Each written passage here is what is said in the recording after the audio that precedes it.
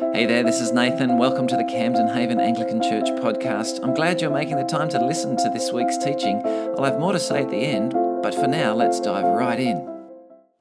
Good morning, hope you're well. I'm Simon, if we haven't met, and we are in our second week of this series called The Ripple Effect, as we seek to be equipped in everyday evangelism, sharing our faith, because we're convinced that every single person needs to know and encounter Jesus. And the way that we do that is we know or trust and follow God and see His impact on our life ripple out into the lives of those around us. Last week, Nathan spoke about satisfaction and how true satisfaction can only be found in Jesus. And today, we're thinking about people and prayer as we walk through this passage in Colossians. If you go to bed before 8 o'clock at night, or you have no interest in watching 11 people dressed in white chasing a red ball around a field for 5 days, you're probably unaware that one of the greatest sporting events is happening right now, called the Ashes, Australia versus England in the cricket. This series has been fascinating, but is a very biased Australian. I believe this event, Ashes in England, is as big, if not bigger, than the Olympics, because Ashes in Australia, we win 5-0 every time. But over there, it's a close contest. And this series has been fascinating because of a tactic by England called Bazball. Bazball, named after the coach of England, Brendan Baz McCullum. Bazball is basically just a very aggressive way of playing this game of cricket. Score as many runs as you can, as fast as you can, and get as many wickets as you can, as fast as possible, so pressure will be too much for your opponent. Bazball has become like a way of life for this English team. The 7 principles of Bazball are a less reflective environment, no negative chat, a win-at-all-costs mentality, no fear of failure, praise even for the little things, simplicity of message, and embracing mental freedom and fun. It's actually made this series really exciting, but I don't like England, so I'm not a huge fan of it. But what's fascinating is that this has become just a philosophy for this English team. They lost game 1 and 2 of the series, 5-game series, and journalists were saying, the pressure's becoming so much for you guys, are you going to change anything? They said, no, not a chance, because we always believe in Bazball. Bazball has its way, and it has been okay for them since then. Anyway, what's the best thing about Bazball? Australia's won the Ashes, and England haven't won it for 20 plus years. So, sorry if you're English, welcome to church, we do love you. But the English team know exactly what they're doing. There is no confusion, there's no second guessing. They're doing it as well as they can. What about here at church? What are we meant to be on about? What is our Bazball? As those who trust in the gospel, the good news of Jesus for all people, what are we meant to be concerned for? What are things that drive us? 3 observations, 3 Ps. Gospel life is about people. Gospel life is about prayer. Gospel life is about proclamation. It's about people. If you cast your eyes down, really helpful if you have a Bible open in front of you. I won't have this part up on the screen, but in Colossians 4, end of the chapter, there's a whole bunch of people, really diverse group of people who have been brought together and totally transformed by the gospel. Paul and the Colossians have never met, and that doesn't stop Paul from asking them for prayer. In this list of people at the end of Colossians 4, there's Jewish Christians, Gentile Christians, some doctors like Luke, Onesimus the slave, a total mixed bag of people who have been brought together because of Christ. In this list, we see Tychicus. It's the real kind of warmth and affection that Paul has for these people. Calls him a dear brother. Onesimus, faithful and dear brother. Epaphras is wrestling in prayer for you. And Luke, our dear friend. This reminds us that one of the outcomes of the gospel is relationships that reflect the gospel. All people, no matter who you are, what background, Jesus unites us. Earlier in the week, Bonnie and I had a date night, very exciting, and we went to see a movie called the Barbie movie, and Bonnie wasn't the one who suggested this. I was interested, because I think it's like a cultural moment in the world. Anyway, without ruining the movie, if anyone who wants to see it, I'm sure there's plenty of you, if you're planning on seeing it, when we walked out, Bonnie said, "What did you think?" And I said, I liked parts of it. The costumes, insane. The set's extravagant. The cast are pretty funny at times. And there's some good messages in it, like the world's a broken place and death is inevitable, and we shouldn't be living in fear and judgment of other people, and inequality is bad. But like my overwhelming emotion as I walked out was probably sadness, to be honest, because the solution to all these things in Barbie world is just domination and manipulation as a solution to just brokenness and inequality. As people who live gospel-shaped lives, though, we know that a much better solution to the inequality, brokenness of the world is gospel-shaped relationships. We come across this passage in Philippians 2, Paul speaking of the model for relationships. He says, "In your relationships with one another, have the same mindset as Christ Jesus, who, being in very nature God, did not consider equality with God something to be used to his own advantage. Rather, he made himself nothing by taking the very nature of a servant, being made in human likeness." The life of the gospel is about peace and reconciliation in our relationships with everyone because of our peace with God. This is what gospel life achieves in us as we turn away from ourselves towards others for Christ's sake. This is why we have things like the barbecue after church last week and the coffee machines fired up every Sunday, church weekend away, church picnics, because gospel life isn't about hanging out with who you want to hang out with on a Sunday or as you come together, but it's seeking to love everyone, to serve all people that God brings into your life as we live as a gospel-shaped community. So gospel life is about people, and it's about prayer. In verse 2, Paul says, "Devote yourselves to prayer, being watchful and thankful." When you hear devote yourselves to prayer, you think, oh, gosh, I've been trying for 50 plus years, however long. I feel like I'm just in the same spot. A better translation would be keep working at prayer. It doesn't have to look like waking up at 5 a.m. every morning, spending 2 hours on your knees in prayer, if you're physically able to. Like that might work for you and that's great, but not for everyone. It's mainly about being intentional, setting aside the time, the mental, the emotional, the spiritual time you need for prayer. Prayer can be demanding. It can be easy to give up when you're not seeing immediate outcomes. Maybe what Paul means is what he talks about in this chapter of Colossians with Epaphras wrestling in prayer for you. I love what Don Carson says about prayer. He says, all of us would be wiser if we would resolve never to put people down except on our prayer lists. Effective prayer is the fruit of a relationship with God, not a technique for acquiring blessings. Good praying is more easily caught than taught. I'll never forget something someone said to me from our church family, just chatting about trying to encourage youth to pray and just develop good rhythms of that early in life. And he was stressing the importance of that and how it can be quite laboursome and you might not see immediate outcomes. But if you develop that from an early stage in life, the fruit of that is just an ongoing conversation with your Creator God. And it's praying in the car, as you wash up, as you mow the lawn. And yet at the same time, I think we can worry too much if we introduce set times and rhythms. We're introducing legalism. Maybe an equally great danger is to dismiss as legalism what is actually godly discipline. There's a way of praying that can spring from, guilt and duty and obligation, sure, but there's a way of praying that springs from the life of the gospel, remembering that Christ has reconciled you to God.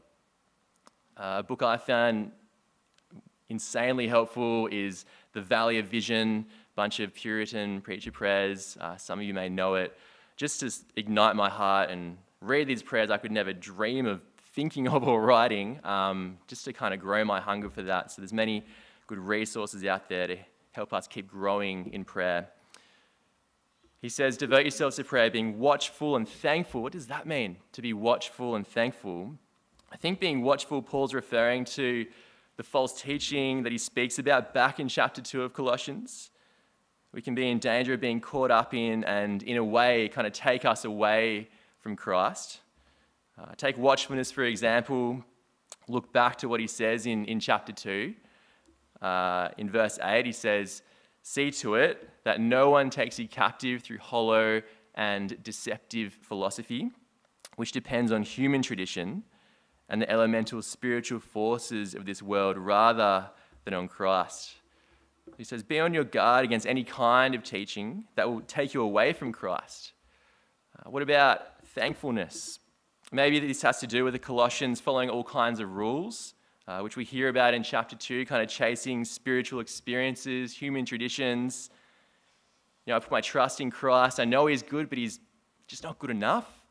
I need this extra spiritual experience to ensure that I'm acceptable to God. Paul is saying in Christ, you actually have everything, therefore you lack nothing. Earlier in chapter 2, he says, "In Christ all the fullness of the deity dwell in bodily form, and in Christ you have been given fullness.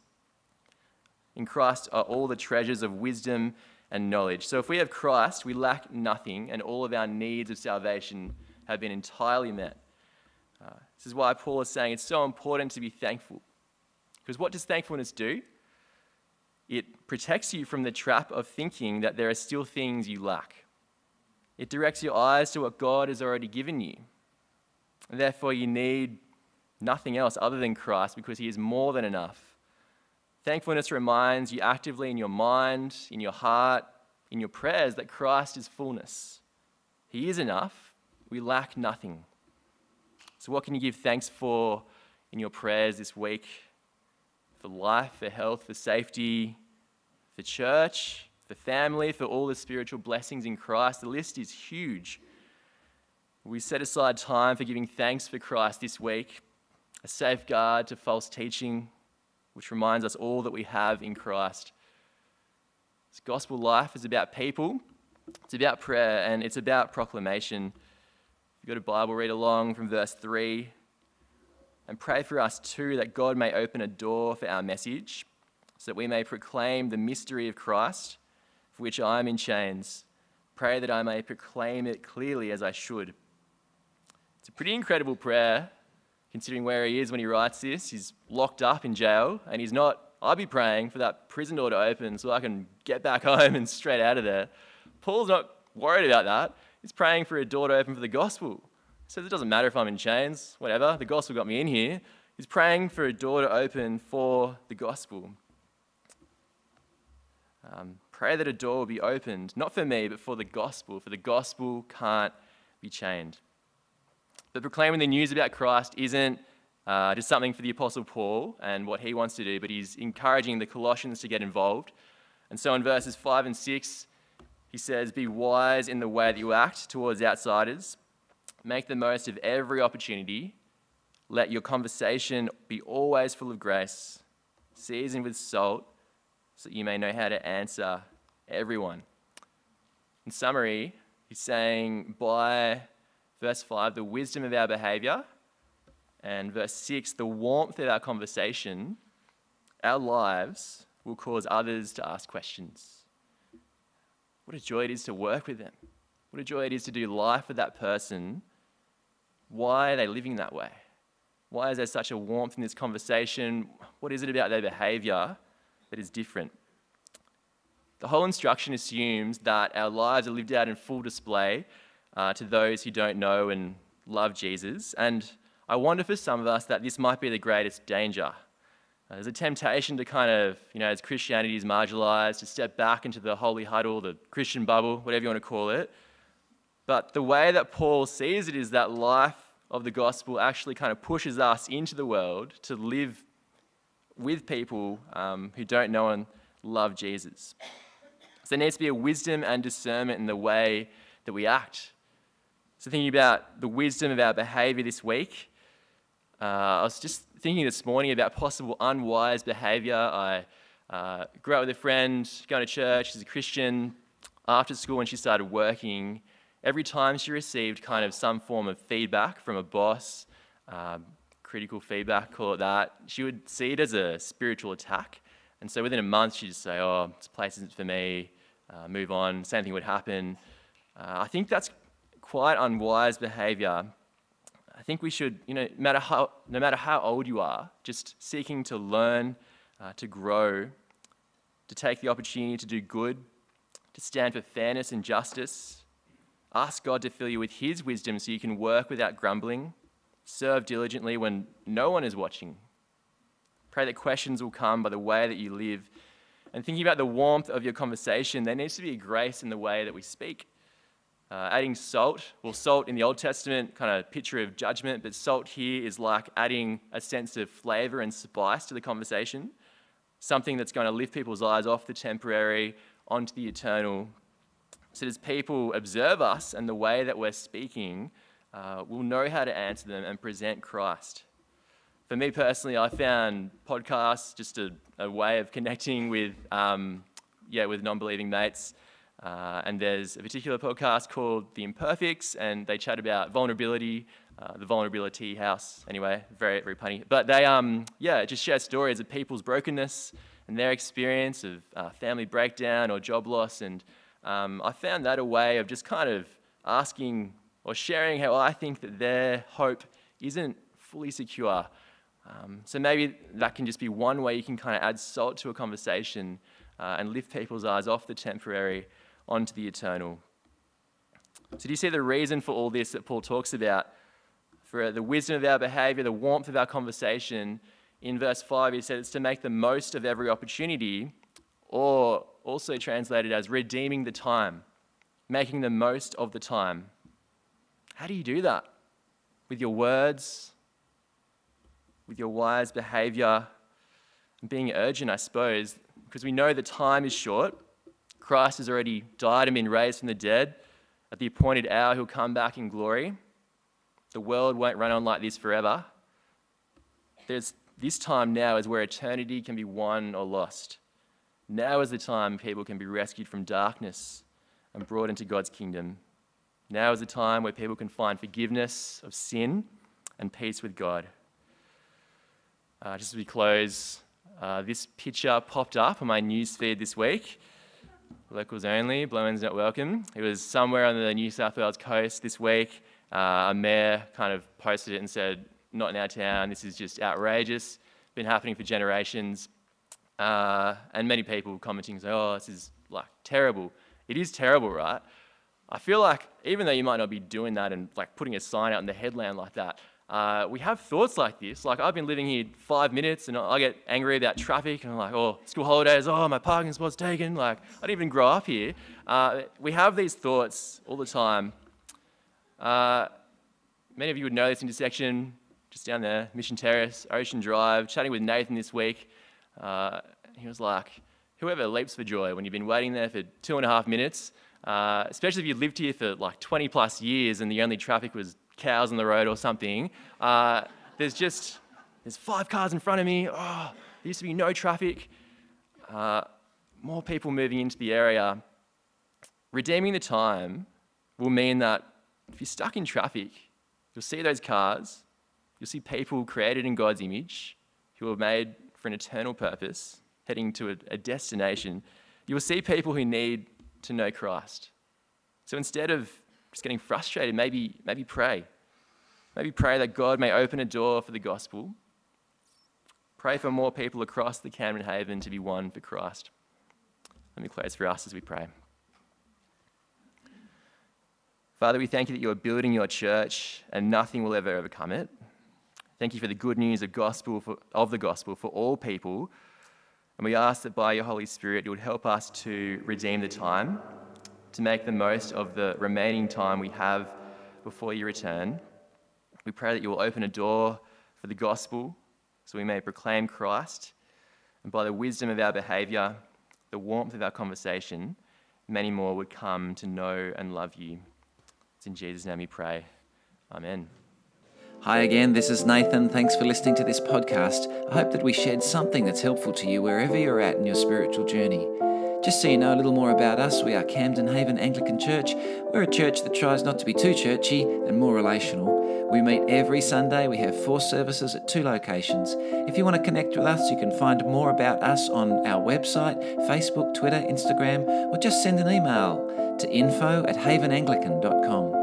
If this teaching has blessed you, we'd love to hear from you wherever you are in the world, and we pray that we've helped you to grow a little more into Jesus today. See you next time.